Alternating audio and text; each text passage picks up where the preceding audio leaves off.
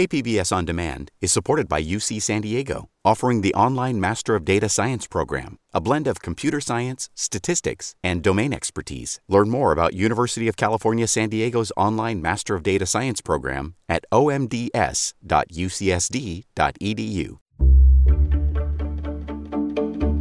Good morning. I'm Annika Colbert. It's Thursday, March 10th. San Diego's ambulance service is understaffed. More on that next, but first, let's do the headlines.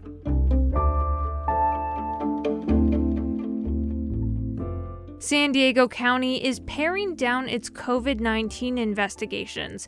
It'll now limit its focus to people at higher risk of developing serious complications from the disease. That means contact tracing investigations will be limited to people 65 and older and those who live in congregate settings where the virus could spread faster. The move is in line with the CDC's recommendation. San Diego Mayor Todd Gloria wants to lower speed limits on some San Diego streets. Previously, cities in California had to base their speed limits on actual speeds that most drivers go. But a new state law gives cities more discretion over speed limits, and Mayor Gloria wants to make use of it, particularly with traffic deaths on the rise. That's obviously a way that you can reduce the likelihood of an injury or a fatality. When vehicles are moving at slower speeds, that definitely reduces the likelihood of that terrible thing happening. 72 people died in traffic collisions on city streets last year. That's a 41% increase in traffic deaths compared to 2019. Santa Ana conditions are back. The National Weather Service put out a wind advisory for San Diego County's mountain areas, including Julian and Pine Valley. It'll remain in effect from 10 tonight through 3 p.m. on Friday. Winds are expected from 25 to 35 miles per hour, with gusts up to 55 miles per hour. From KPBS, you're listening to San Diego News Now. Stay with me for more of the local news you need. KPBS On Demand is supported by the Museum of Contemporary Art San Diego, offering visitors to the La Jolla campus special exhibitions, collection galleries, coastal vistas, seaside dining, and more. mcasd.org.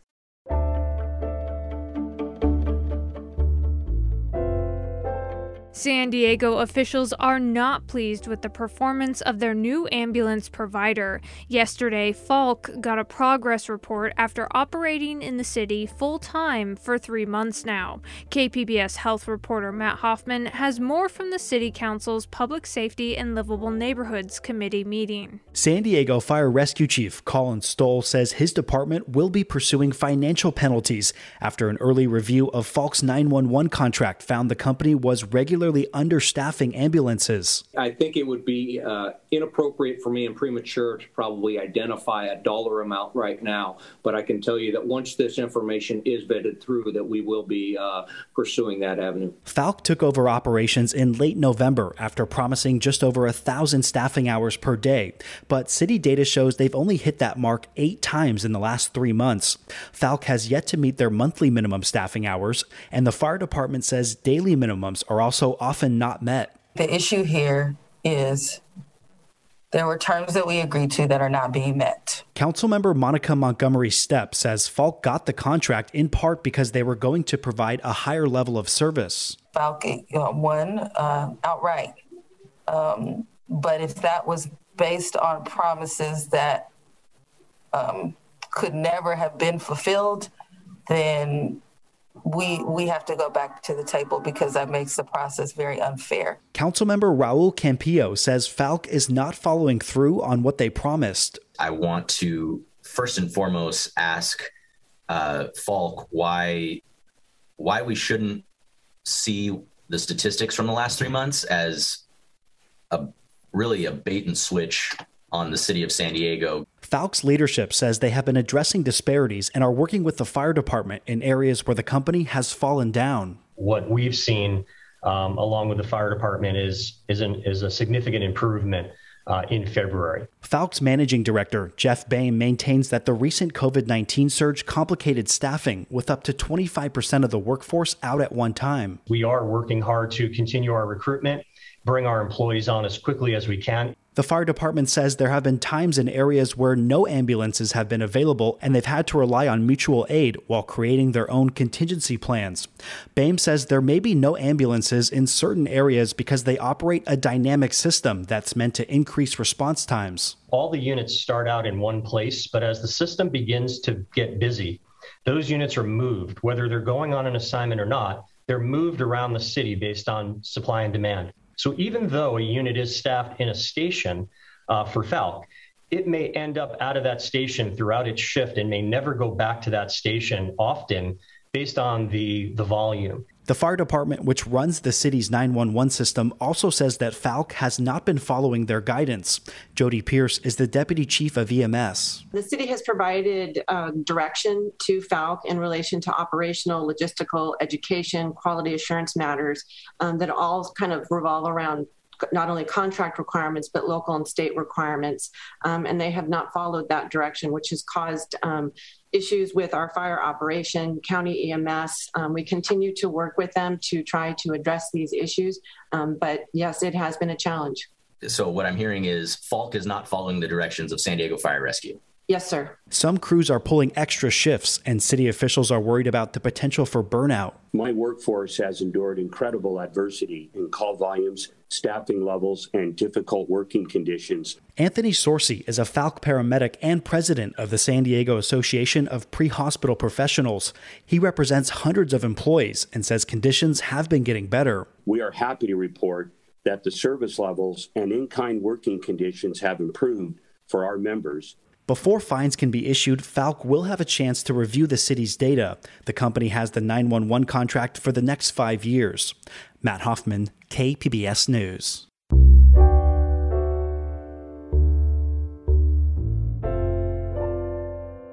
San Diego's efforts to expand the convention center suffered a legal setback this week. KPBS Metro reporter Andrew Bowen says a judge declared the ballot measure to fund the project dead. Measure C on the March 2020 ballot would have raised the city's hotel tax to fund an expanded convention center and homelessness programs.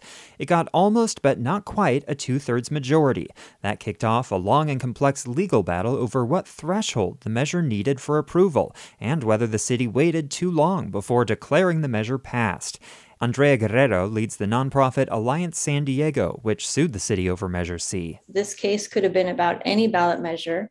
Our concern was about the power taken by City Council to ignore election law and manipulate the election to get the results that they wanted. Mayor Todd Gloria called the ruling an unfortunate delay and says he supports the city filing an appeal. Andrew Bowen, KPBS News. President Biden says gas prices will continue to go up in light of more sanctions on Russia. But experts say it's not just gas prices that'll increase. KPBS reporter Kitty Alvarado visited a family-owned restaurant, and she spoke with an economist about what this means for everyday Americans and if this continued inflation will trigger a recession.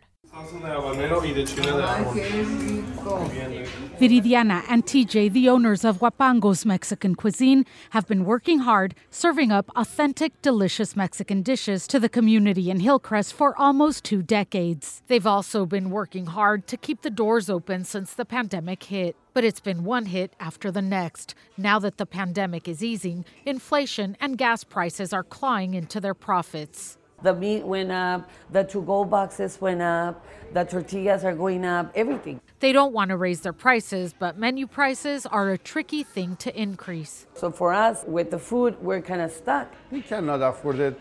And honest, I'm scared to raise the prices. If I raise the prices, the business is going to go down. For now, Viridiana and TJ say they will keep working hard and remain hopeful they can continue to do what they love. Kitty Alvarado, KPBS News.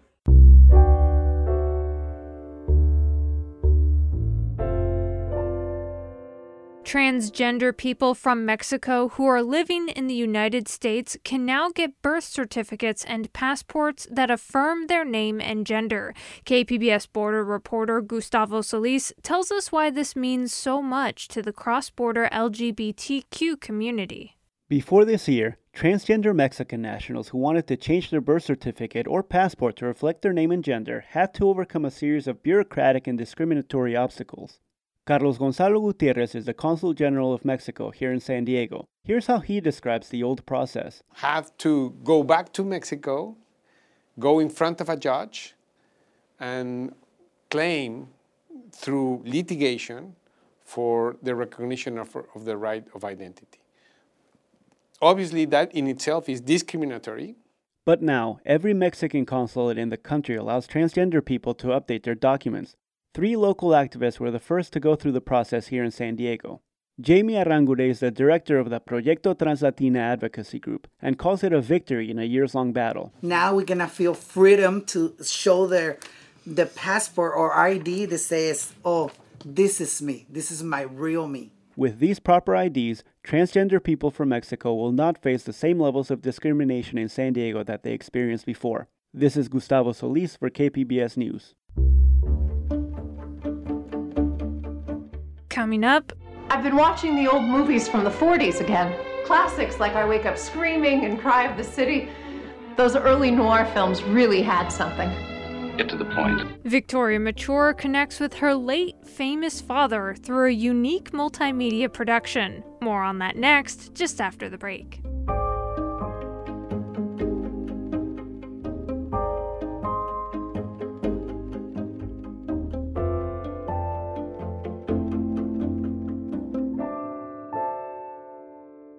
KPBS On Demand is supported by Under the Sun Foundation, presenting the Candlewood Arts Festival in Borrego Springs, featuring temporary public art projects that engage community and place. March 23rd. More at candlewoodartsfestival.org.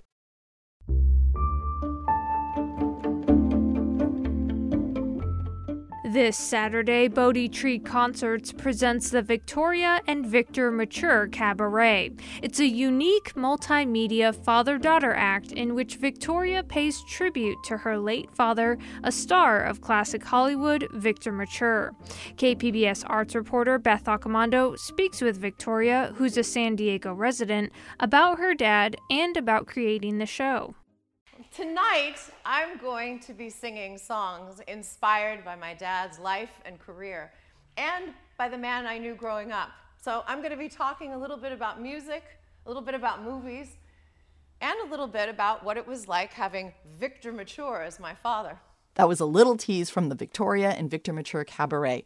So, Victoria, you told me that you were working on a cabaret show about your dad years ago when I had you introduce your father's film, I Wake Up Screaming, at our Film Geeks Noir program. So, for people who don't know who your dad is, he was a hunky Hollywood star who started out in musicals, moved on to film noir, played Doc Holliday in My Darling Clementine, and may be best remembered for starring in Cecil B. DeMille biblical epics such as Samson and Delilah and The Robe. For 40 plus years, his biblical epics were shown on TV around the world every single year at Christmas and Easter. People grew up seeing my dad in those films, and for many people, that was their only exposure to my dad and his films. And so he kind of became synonymous with the sword and sandal, the biblical film epics, because of that situation with television. And how would you describe your dad's screen persona? What about him kind of comes across in his movies? I love how my dad is so self-deprecating, and he was known for this, and he was known for not taking himself seriously. When he was at the height of his fame in the 1950s, he decided he wanted to join the LA Country Club because he wanted to just be able to play golf whenever he wanted to. And so he goes to the club and he says, hey, I'd like to be a member. And they say, oh, Victor, I'm so sorry, but we don't allow actors to be members here. And he says, well, I'm no actor, and I've got 64 pictures to prove it. And my dad did many different types of roles. He did musicals, which no one really talks about much, but they're all fun. And then after the war, noirs became very popular. And the Western noir, My Darling Clementine, my dad plays a part that's not entirely the moral center, but he's still a good guy, and you can totally see that. And that's the kind of image that the studio wanted to cultivate for my dad as the movies go on. And the years go on, and he gets more famous, and he's always playing the moral center against the villain. So your dad died when you were still young, and you've dedicated yourself to keeping his legacy alive for new generations. So how did all that kind of play into you creating this cabaret show?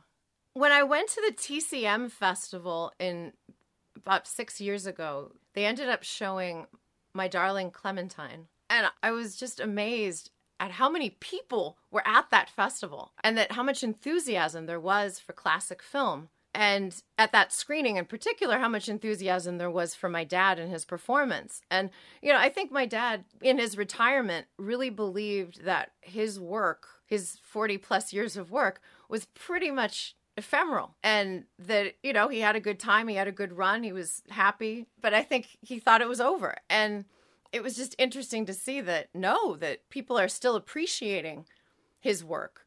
And so from that point on, I started watching his movies. And I'd watched some before, of course, in the past, but I really went from the beginning to the end and, watched every one of his films and started to learn more about what was going on when he was making the films.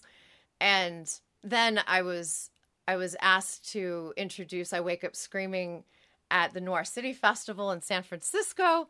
And it just keeps growing. The more I learn, the more chances I get to introduce things. I just did a video introduction for the Noir Festival in the Czech Republic. But I became more enthusiastic about his work because everyone else was so enthusiastic about it. And it also, what it is it gave me a chance, after several years had passed, to watch my dad in those films and get to know him in those films. I didn't know him when he was 20 or 30 or 40 or 50 or 60. I knew him pretty much in his 70s and 80s, and it's wonderful. And I'm very lucky to be able to watch all these films and recognize facial expressions that I saw growing up. And it's just been so much fun and healing in a way too, to get to know my dad through those films and to talk to other people about how his films have touched their lives. There's such a community around classic film in so many different ways, between the festivals and the social media commentary and the people who blog, and there's such love for it. I grew up here in San Diego. I went to UCSD. I was a vocal performance major. The first time around when I tried to do this cabaret, it was a lot of songs, a lot of my dad, a lot of songs from his musicals, a lot of stories about my dad, but I wasn't in the show. And this time around, the songs I'm singing are inspired by his life and his career in motion pictures, but they're also inspired by the person I knew growing up. And I'm planning on talking a bit about music and about movies and about what it was like growing up with, Victor Mature as my father. So what can people expect from the show in terms of how it's constructed? What are they going to get in this show? It's going to be music, and there's going to be multimedia. So we're going to talk about his life and his movies, and we're going to show clips and photos, and there's going to be some films where I might be sharing the screen with my dad. What's up? I've been watching the old movies from the 40s again. Classics like I Wake Up Screaming and Cry of the City. Those early noir films really had something. Get to the point. I love the music in those movies. And you might find it hard to believe, but a lot of that music has gone away. Away? Where? Out of the public eye. But these are top-notch songs. Catchy tunes and clever lyrics. They need to be heard. I'm going to take them out on the road.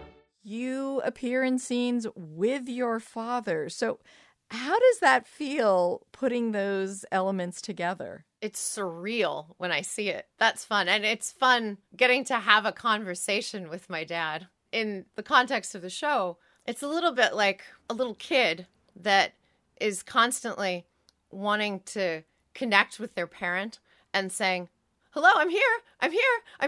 And basically I'm doing that in his films. I'm like, I want to connect with him. I want to speak with him about this. And so I'm just, here I am in one film. Here I am. I'm in the Western. Hi, I'm here. I'm in the Sword and Sandal film. And not a lot of people can relate to having a movie star as a father, but I think everyone can relate to wanting to connect with someone that they love. And so I think when I see myself on the screen with my dad, it's another way of connecting with him now that he's gone. You know, my dad was sick for a good long portion of my life. And when I saw the pictures that were on our wall at home of him with different actresses in different films, he's so vibrant. When I saw those movies, there's so much life, there's so much vitality. And I missed a lot of that growing up. And so it's just wonderful getting to have those conversations with him in the films is another way I connect with him. Well, I want to thank you very much for talking about your cabaret show. Thank you very much, Beth. And that was KPBS's Beth Accomando speaking with Victoria Mature. Bodhi Tree Concerts presents the Victoria and Victor Mature Cabaret this Saturday at Vision in San Diego. And that's it for the podcast today. As always, you can find more San Diego news online at kpbs.org. I'm Annika Colbert. Thanks for listening and have a great day.